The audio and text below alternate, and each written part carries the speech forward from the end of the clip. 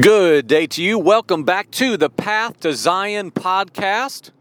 We are rediscovering the ancient way together. Friends, thanks for joining me today. We have been traveling. We went out of state for several days, so I am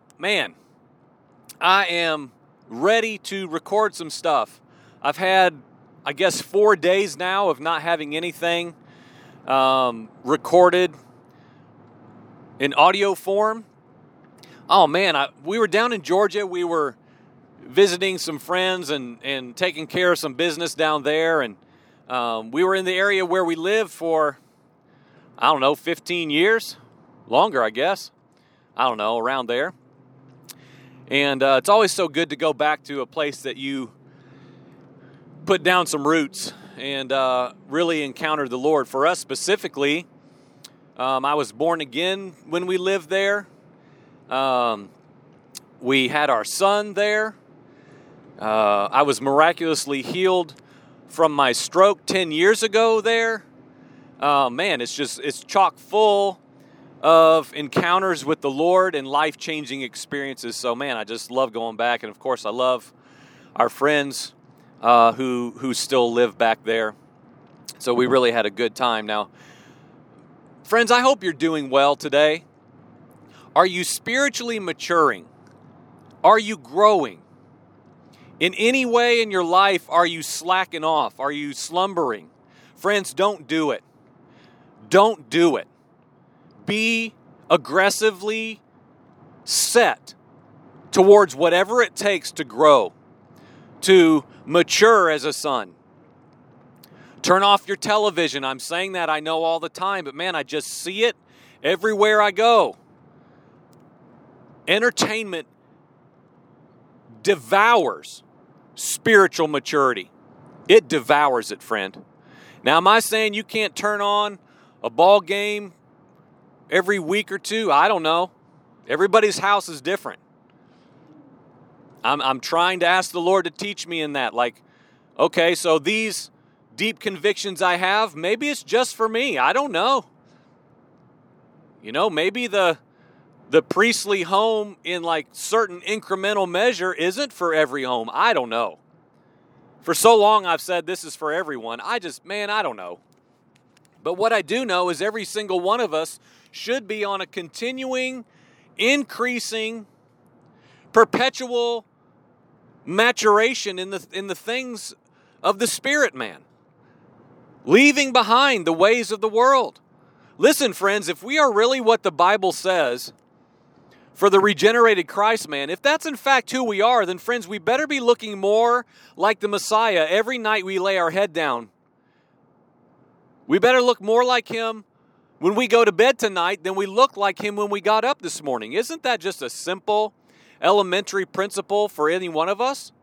We advance our own endeavors, careers.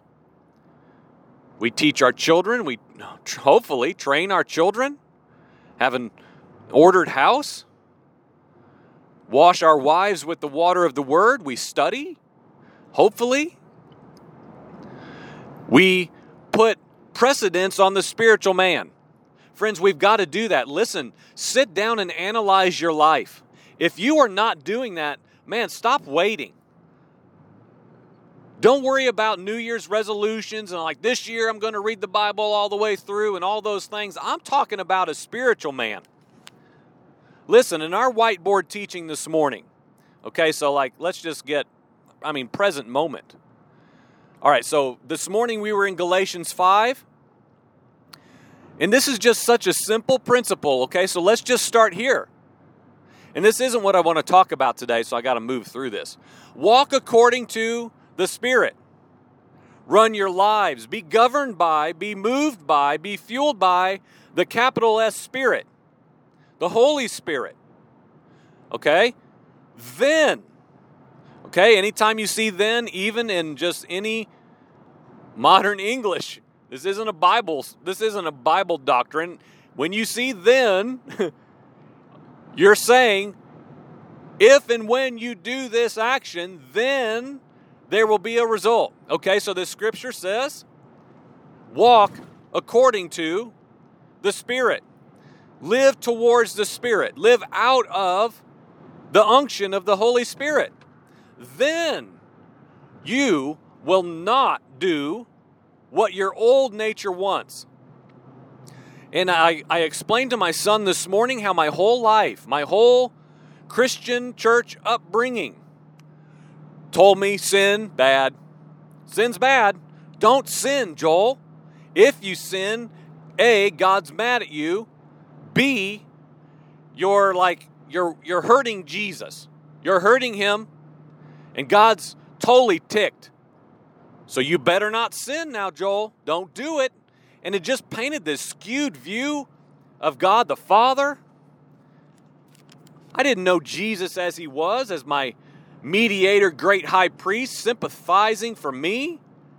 Man, nobody taught me any of those things that I remember. Everybody at the church just scared everybody else into what? Making, quote, a decision. There were plenty of decisions, but there wasn't any principle from Galatians 5 about walking according to the Spirit. Now, I had heard that my whole life, but okay, well, what does that mean? Nobody talked about being moved by the Spirit, like in the way that I understand it now. A supernatural, like, activity and empowerment from something from God himself, that when Messiah ascended and he said, I'm sending you a gift. I'm sending you power that's going to clothe you from on high. It's going to wrap you up in power. And you're going to go out and you're going to do even greater things than I, the God-man, did, because it's boundless. It's limitless. The Spirit of God will be in you. And you got to understand, those people would have known temple, tabernacle, realities. They knew what the presence of God in a temple meant. Oh, man. I mean, that's what they studied, right? They studied the Old Testament scriptures. Hello, that's all they had. They weren't reading 1 John, y'all. They were reading the accounts of God with men. That's how the church was converted. The law, the prophets, the prophesied fulfillment of Messiah. All of those things culminating into a present moment where it all came together, it all made sense, and they would have understood much more so than most casual Christians know today that, oh my gosh, eternal Yahweh, his presence can now indwell me? The same Yahweh, God of Israel, that filled temples with smoke and clouds and pillars of fire and shook the earth. Whoa. Yes, please. Amen. So be it. How? And how? By faith. By faith, y'all. The faith of, you know what? This is true. I believe. Not just, hey, ask Jesus into your heart, little Timmy. Here he comes. Knock, knock, knock. Open up your little heart. No way. Friends, we've got to make this the solar system size event that it is. The regeneration of any man. Man, I hope that you know that. I hope that you've had that and not a mere heart invitation. I say this all the time. Yeshua cannot indwell a heart of stone. He can't. It's got to come out. Okay, so, all right, so that's not at all what I was going to talk about today. Here's where I am today, and I've been meditating on this for 4 days now. Well, longer. Goodness, it's already Thursday when I'm recording this. Okay, so, man, I got to gather my thoughts on this one. All right, so I heard a message over the weekend that was somewhat topically light. I've learned, man, I'm a grown man. I give myself to men preaching, teaching, ready to glean whatever God would say through a brother.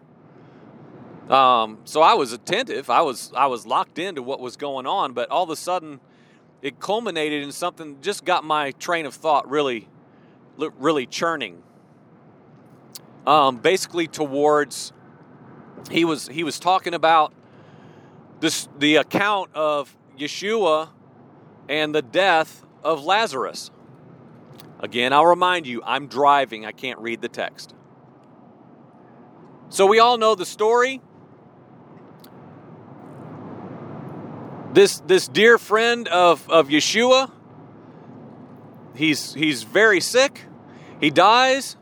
Yeshua just seemingly, hey, I'll get there, but I'm in no big hurry. Isn't that just how the Messiah works? He's not worked up. He's not hurrying to get anything done.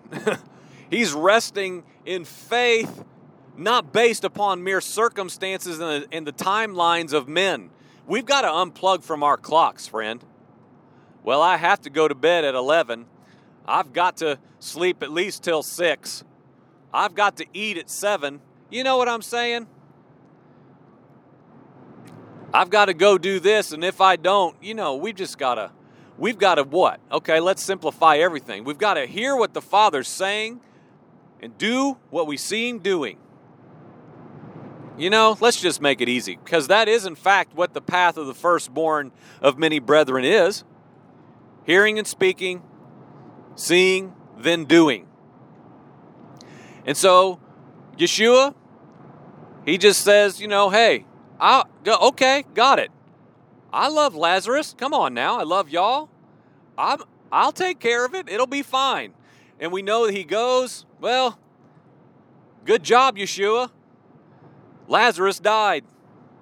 First thing he encounters, well, sure wish you would have been here.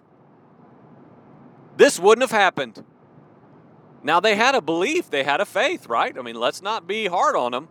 They had an expectation and a belief and an understanding and faith that if Yeshua, in fact, had been there before He died, He could have made him well. And so, let's not be hard and say, well, all those people have no faith. No, they had some faith. Listen, they probably had more faith than you and I, right? They probably had more faith than the modern day church, so let's not be so hard on them. They knew, although he was deathly ill now, that if Yeshua came, he would be fine. He would be made well. He would be restored. They knew that. That's what they said. In their harshness, let's also see what they did possess. You can come.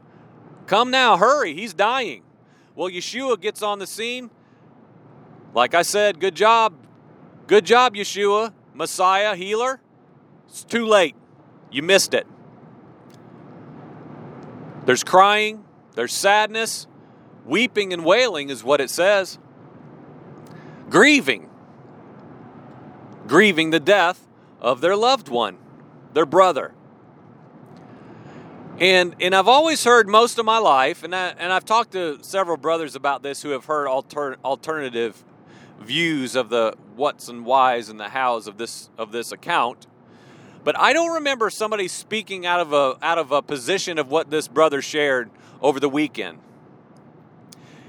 And this really resonated with me. This seems to make sense to me. So Yeshua comes, and we know the verse that gets to where it says that Yeshua wept. It says there's, depending on what version you use, he was troubled in his spirit. He was grieved. Okay, now what I've always heard my whole life is, well, we're told clearly that Yeshua loved Lazarus. He gets there. There's a lot of emotion. Everybody's sad and weeping, and we see great comforter, compassionate Messiah. Well, he's grieving with his friends for his dear brother Lazarus, who's now dead. And I have always said this, but nobody's ever really been able to appropriately answer my question. I think maybe until this weekend for me, and my current understanding is, well, if Yeshua knew, because he made it clear, look, guys, he's only sleeping. And we already know that Yeshua had the faith to look at any circumstance, see it for what it was going to become and not just what it was. He had the ability to, through the eyes of faith, see something at its culmination and fulfillment of its purpose instead of just what the circumstance in that present moment said. So he makes it clear, well, he's just sleeping. Okay, well, why would Yeshua be totally grieved in his spirit, distraught, and then weeping and wailing? And again, not just like a little sniffle. The wept part is like he is emptying out his emotions, grieved. And so this brother over the weekend presented, what if Yeshua was grieved because yet again, and I'm going to paraphrase my own version, if you will, of course. What if he was just grieved at what he saw? What did he see? Not just a dead body. Yet again, he saw his followers, his friends, those he considered his family, yet again, empty of faith that was necessary. The level of faith that was necessary to maybe, could we say, even present what had happened, which was the death of his friend. They weren't getting it. You don't get it, people, you little faith people. How long do I have to be with you? I would say, present day understanding, he was so grieved and troubled because yet again, people who professed to be walking in his ways and know him as he was revealing himself were yet again choosing to walk in unbelief, waiting on him to do it. Oh man, there's so much within that. This church age is just saying, hey, move me out of the way, Yeshua. I can't do anything. If you want to do it, you just come and do it. Man, even in our best efforts, we remove ourselves, our own responsibility, our own purpose of what? Of being the many brethren. Back where we started 10 minutes ago, Yeshua left and sent the Holy Spirit. Why? To indwell men and to empower men to do what he did and even greater things. And so if all we're doing is waiting for historical Jesus to somehow supernaturally sweep in and just get everything done on his own, friends, it will not happen. Because you know what he's saying? Hey, how about you do something? How about you speak something in faith into a circumstance on my behalf, through my power, through my strength, according to my spirit in you? Do it. Do something. Do something. Now, it's this false humility. Well, who am I? It's not about me. I can't do anything. It's all Jesus. And it just removes any responsibility for the actual vessel of clay to be found worthy of being indwelled by the Spirit of God to accomplish his works. And so therefore, things are not getting done in the spiritual sense because mankind, those in Yeshua, they're just waiting for him to show up and do it. I would say in this present moment, what I feel the Lord's saying is, stop just waiting for Yeshua to come in and take care of business you should be handling as a spiritual man. I thought that we are him as he is. I thought that's what the Emmanuel reality was to birth into the earth, was to the multiplicity of God men. I thought we're told we are the same. I thought that's what Yeshua taught. Is that not so? The men who went out when they were sent and they came back with the report, what did they say? Holy cow, even the demons bow their knee to this name of Yeshua. Now, was Yeshua there? I mean, okay, so if my understanding and memory's right, Yeshua is still a natural man on the earth. Was he there? I don't believe he was. These men went out what? In the name. In the power of the name. Same as Yeshua being there in the natural as the God-man. Same result. They couldn't believe it. Friends, we've got to get that today. Yeshua, the natural God-man, is not coming to your fellowship today. He's not coming to your house. He's not walking alongside you at the grocery store, ready to heal people if you ask him to. Do you hear what I'm saying? He is in you should you be regenerated. Born again. If that's in fact you now. And if you don't know, you may not be. If you don't know if that's true for you, you may not even be indwelled by the Spirit of God. You might not have a heart of flesh in the Ezekiel reality. That might not be you. Friends, we need to know. Now listen, during our days away, as we traveled, I'm telling you, we're infatuated with the intersection reality right now. We were walking through the grocery store at 9 o'clock at night, which is very abnormal for us, but when you travel, you do weird things.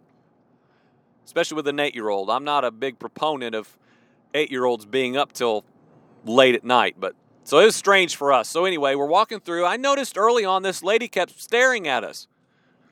Now, because of just other things, that's somewhat normal for us. And it all boils down to clothing, which is fine with me. There's a lot within that. I won't even go there. We are an identifiable, distinct people on purpose. And so that is, in some measure, is normal.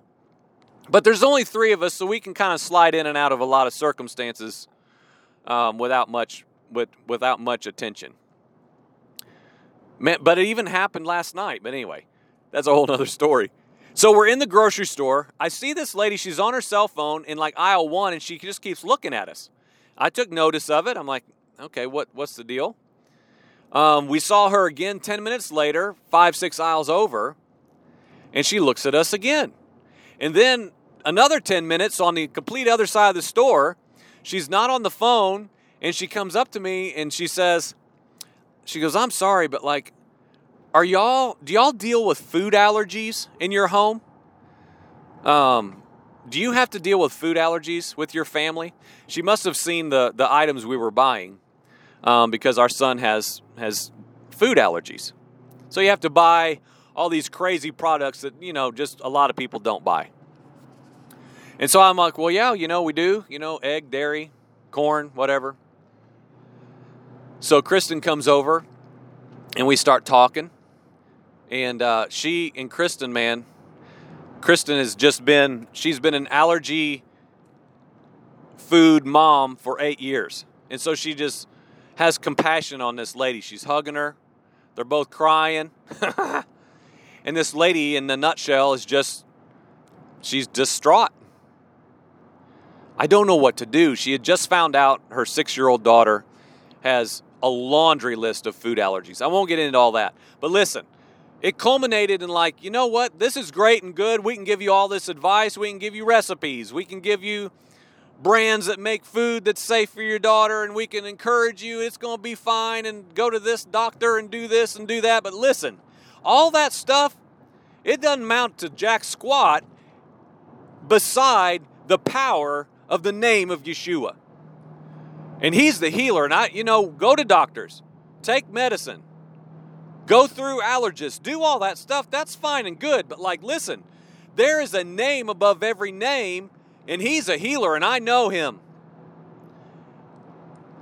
Okay, so that's all I'll share about that. We had another experience the next day, praying for a friend, acquaintance from years back.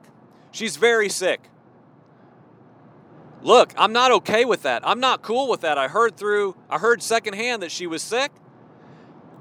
And so I'm like, man, is there any way we can see her? I walk into this business and she's there. So I'm like, well, we're going to pray. Another friend of ours from way back, in this business, she has anointing oil, I guess, in her house, or in her car, or in her purse. I don't know. She goes, Joel, do you want some anointing oil? Yes, ma'am. Okay, so we're praying healing in the name of the power of Yeshua right there in the stinking business. And you know what? Who cares what's going on? Who cares? Why? The gift of faith. Are we super evangelists? No way.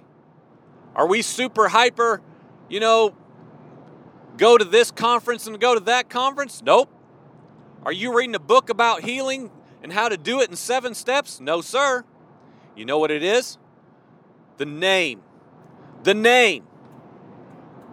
When the power of the name of Yeshua is your banner, you know what, friends? Things are changing. Healing's coming. Freedom's coming. Change in ourselves and change in any person that God would lead us to. You know what? It's right there in the name of Yeshua. I'm telling you, we've got to walk in this reality. All right, I've got to bring this to a close already. I can't share half the things I was going to. All right, so I also thought of Jairus and his daughter. Okay, so we're talking about Yeshua feeling, I would say, just like grieved. I can't believe y'all have no faith, or not at least the faith that you could be walking in what I'm teaching you at that time. Right here and now, I'm showing you that. You're seeing me speak these words. You're seeing signs and wonders by my hand, and I'm telling you, you know what? This is for you to do. He was grieved. He wept. He was so discouraged by their lack of faith. And so I thought of Jairus' daughter. In that whole circumstance, we all know the story there too. Yeshua shows up on the scene. What's happened? Well, the girl has died. She's dead. He says what? Again, a similar thought. She's sleeping. And everybody's like, oh, no, she's not. She's dead, Master. Oh, Rabbi, she's dead. If you only would have come. Same scenario, I am sure. If only you had been here. They're all weeping. One study I remember I did 5-6 years ago said they used to hire people to come and weep and mourn. It was a profession. I don't know if that's true or not. That's possible. But the whole room was full of people just weeping. What now? Okay, so if we're talking about Jesus, Yeshua, fully God, fully man, I would think, hey, can we say he had emotion? Yes. One emotion? We see with Lazarus. He's just troubled in his spirit. Grieved. Lack of faith. In this instance, I would say he was ticked off. He wasn't having it. He said, what did he say in that circumstance with Jairus' daughter? Hey, get everybody out. Get out of here. Nothing can happen here while y'all are in the room. You are prohibiting life. With your grieving, with your weeping, with your wailing. Get out. And he cleared the unbelief. Right? I would say in a rightful anger. Get out of here. You're hindering the work of my Father. Friends, we've got to have that in our lives. We've got to have that in our lives, friend. We have got to look at circumstances that look like death. It looks like it's over. Friends, we have no right. Okay, now again, if we are kingdom people, born of the water, born of the Spirit, and already regenerated Christ men, if that's in fact who we are, and the kingdom of God is our abode, we cannot in any way ever say, well, Jesus, if you just would have been here, what a disappointment. If only Yeshua would have done this miracle, if only Yeshua would have accomplished these purposes, hey, whatever. No way. Friends, there is a responsibility upon the priestly Christmen to do the priestly functions on this earth. The government of God is, listen to this, friends, and I'm going to bring this to a close for sure. I believe the Lord is saying this right in this second. Listen, please. There are vacancies in the government of God. Listen to what I'm saying. There are vacancies, there are seats open in the government of God. Friends, we've got to fill these seats. We've got to fill these seats. Yahweh God gave mankind the ability to rightly govern His statutes, His law on a natural earth. Ambassadors, representatives, priests carrying out His government on the earth. Friends, there are vacancies in the government of God. Listen, brothers, It's time for us to fill these seats. It's time for us to take our rightful place in humility. We are nothing but the elders casting down our crowns. Look, we've been given a crown. We've been given authority. We've been given a place. We've been given a chair to sit in. But listen, it's a gift. It's a gift. It's not mine. Everything I am, every strength, every ability, every good thing, I cast it down at the feet of the Master. It's His. It's His. But friends, listen, but we have been given something to do. We've been given something to do. Friends, will you do it? Man, I'm telling you, I think this earth is groaning. It's groaning for the priest kings. It's groaning for the manifest sons. It's groaning for a culmination of the ages of people who will say, you know what? I am casting aside the ways of the world. I'm casting aside fashion and entertainment and busyness and culture.